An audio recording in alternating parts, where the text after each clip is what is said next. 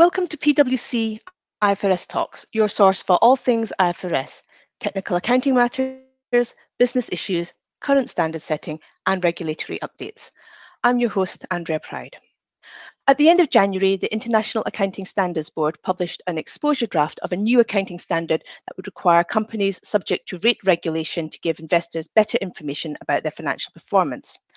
And with me today, I have two guests, Heather Horn and Scott Bandura.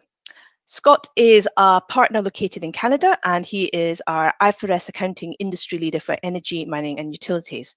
And Heather is at the PwC US National Office partner, and she is our US expert in rate regulated accounting. Welcome, Scott and Heather. Thank you. Hello. Hi, thanks for having us. It's a pleasure.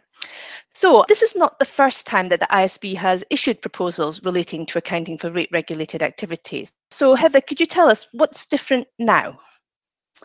Right. So this has definitely been a long-standing project by the ISB, and I was looking back through some of my notes, and it's been more than 10 years since they first issued an exposure draft on this topic, which happened back in July 2009. And that original proposal was based on a cost of service rate regulation model, which is very similar to what we have under US GAAP. And we'll talk later in the podcast about how things are different now.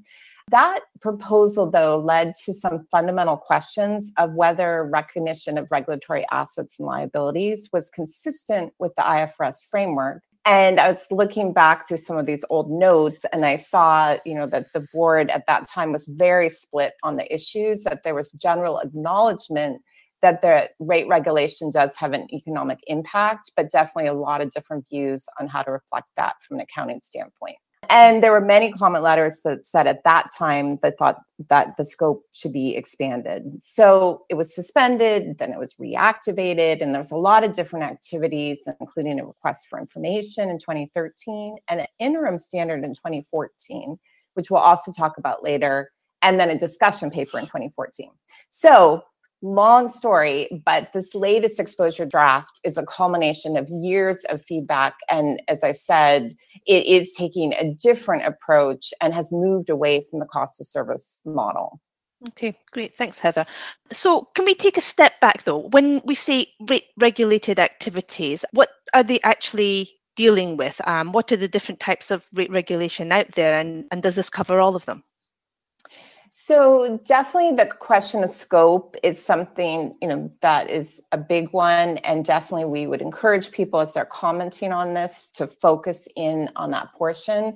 But very colloquially, rate regulation is an idea that there is a government or regulatory body that is overseeing how rates are charged to a customer. And you typically see that in places where there's a monopoly or some other sort of dominant provider in the market, and that would typically cover things like electricity, natural gas, water, places where you wouldn't want really to have more than one provider. And the regulator is really there in a way to look out for the rights of the customers in a monopoly situation.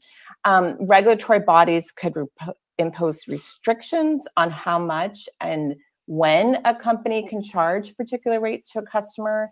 And rates can be determined a lot of different ways, including cost recovery, which is what I mentioned is the US GAAP model, or in some cases, there could be incentives and benefits that are passed along to customers. Okay, so I understand that this is a very big issue for Canada. So Scott, turning to you now, could you tell us a little bit more about that? Sure, happy to. So when Canada transitioned to IFRS in 2011, one of the biggest challenges that was identified by companies was the lack of a rate-regulated accounting standard. And most utility companies and infrastructure companies, such as oil and gas pipelines, had been using Canadian GAAP, which had a standard in it which allowed accounting policies to be developed for rate regulation, similar to the US GAAP model. When Canada transitioned to IFRS 14 had not yet been published, and so many companies were given exemptions to move to US GAAP. Absent further exemptions being granted for companies that aren't SEC registrants, transition to IFRS now may be required if the standard is finalized. For those companies that did adopt IFRS in 2011, they weren't able to apply IFRS 14 when it was made available, given that they were not first-time adopters. Therefore, there were only a limited number of companies in Canada that applied IFRS 14.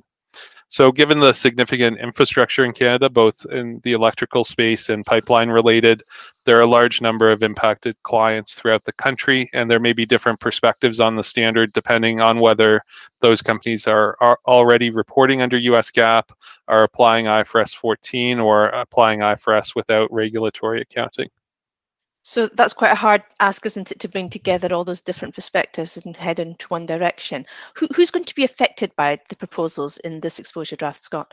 Well, it's primarily companies with rate-regulated activities that have a regulatory agreement that determines the rate to charge for goods and services.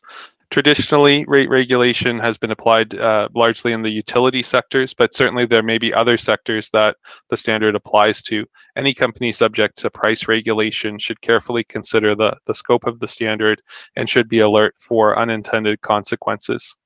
Users of financial statements will also need to understand the new requirements and may need to adjust their models for analyzing performance of companies to take into account the changes in the accounting model. Okay. So that's who's going to be affected. Can you tell me a bit more about the problem that the CD is actually trying to solve and how it's proposing to solve it? Sure. Well, regulated accounting is fundamentally about avoiding mismatches. So a mismatch in the timing of revenue and expense recognition may arise because revenue recognized might include compensation for products and services provided in different periods to when the related activities or expenses occur. So for example, a utility whose rate is determined using a cost recovery mechanism that is faced with higher than normal prices in the current year may not be able to pass those on to the customer through a single rate increase in the same period. Instead, regulators may determine that the rate increase should be spread over, say, 2 to 3 years. So the exposure draft proposes a revenue model and accompanying disclosures to help users better understand the relationship between an entity's revenue, expenses, and cash flows. And it introduces the concept of total allowed compensation. So that's the principle that companies would reflect total allowed compensation to which they are entitled to for the goods and services supplied in the period as part of their reported financial performance for that period.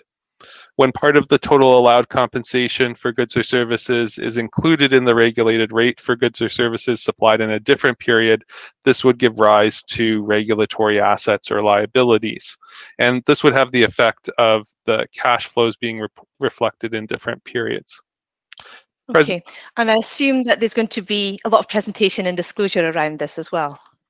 Exactly. So separate line items for regulatory assets and liabilities classified as either current or non-current in the balance sheet, along with accompanying disclosures reflecting the reconciliation of regulatory assets and liability balances.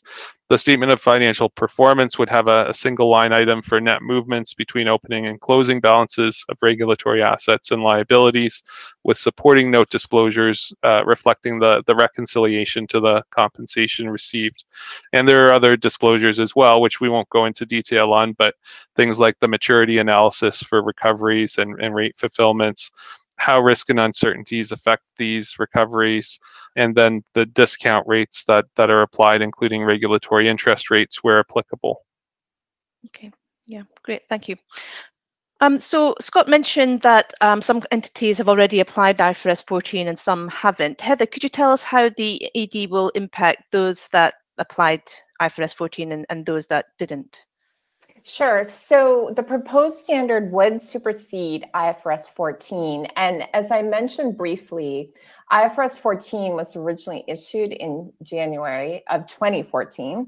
And it generally permitted first-time adopters of IFRS to account for regulatory deferral accounts in accordance with their prior GAAP. So basically, if you were already applying some type of regulatory deferral, you were allowed to continue it. It was permitted, it was not required. And interestingly, IFRS 14 was always intended as an interim standard. It was supposed to be a short-term solution. And it did include very specific presentation and disclosure requirements if you decided to continue your prior GAAP.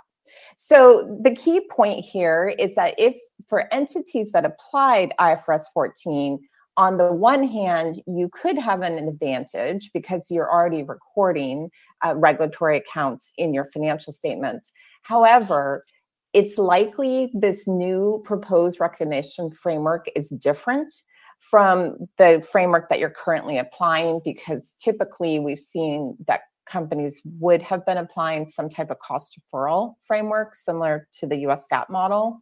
And so if the new standard is adopted, then those IFRS 14 adopters would need to unwind their old accounting and then, adopt the new standard.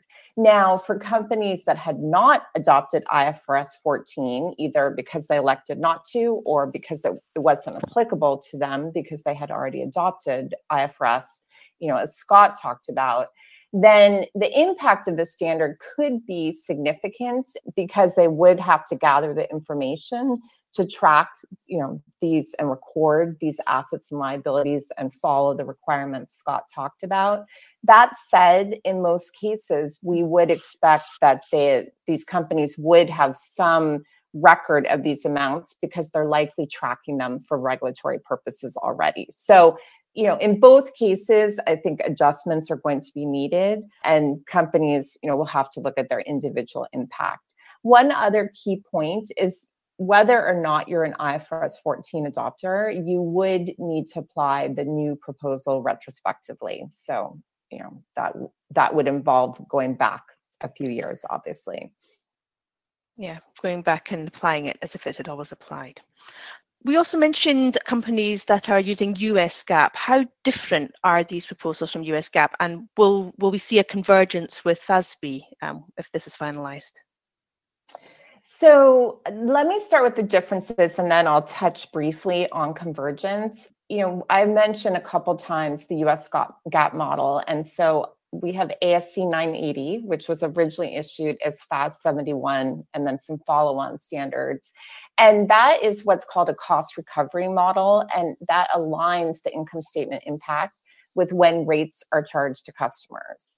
This new proposal was written to address a wider range of rate-making mechanisms, and as Scott mentioned, the proposal really focuses on total allowed compensation that a company is entitled to recover, which would not only include costs, but would also include the related profits. So, key point here is under the US GAAP model, if you are deferring costs, you don't recognize any related profit. You would recognize it when those costs are recognized.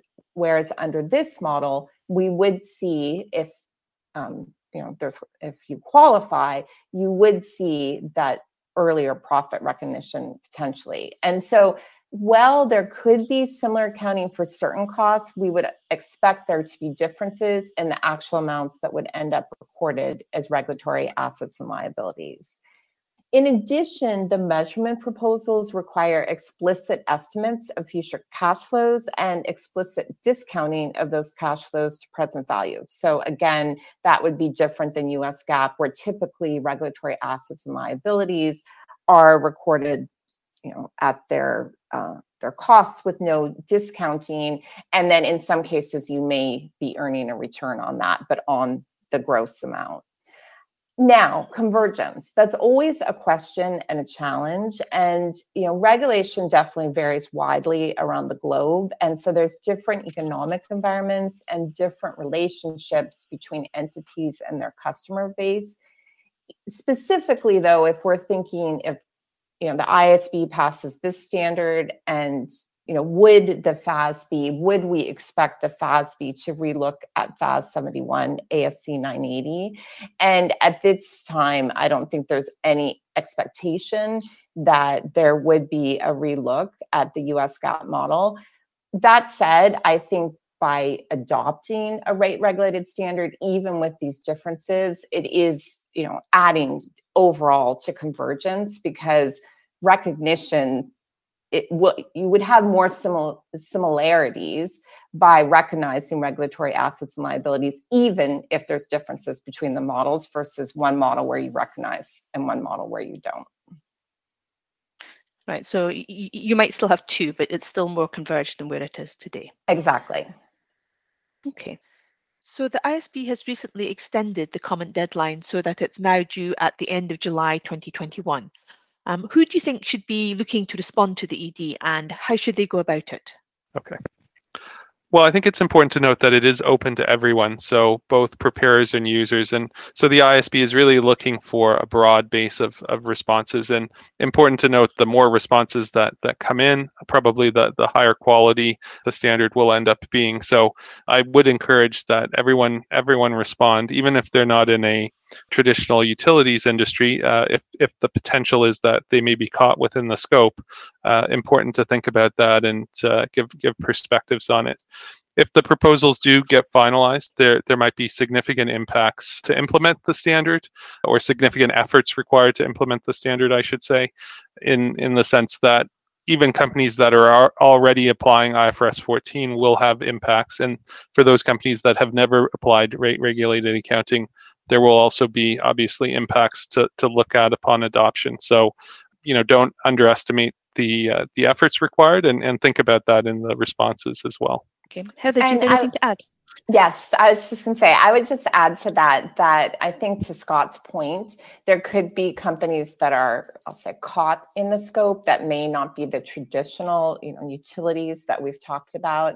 In particular, there's some interaction potentially with the service concession guidance. So definitely encourage all entities to take a look and see if they could be potentially impacted. But I'd also add that there's some really good resources out there, including a webinar that's on the ISB website that helps break down each of the accounting considerations. And then in addition, of course, PwC does plan to comment, so I encourage you to be on the lookout for that. Okay, that's great, thanks.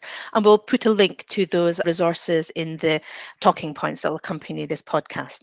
So it sounds like scope is something that everyone should have a think about if they can. And just also to reinforce the message that we've heard in the past, that if you've got any commentary on the exposure draft, even if it's not something on all aspects of the exposure draft, it is still worth writing in on the bits that you do have a point of view on. So that brings the end to our podcast today. So I'd just like to say thank you very much to our guests, Heather Horn and Scott Bandura, and thank you also to all our listeners. Stay safe and happy accounting. Thanks for having us. Yes, thank you. The preceding programme was brought to you by PricewaterhouseCoopers LLP. This content is for general information purposes and is not a substitute for consultation with professional advisors.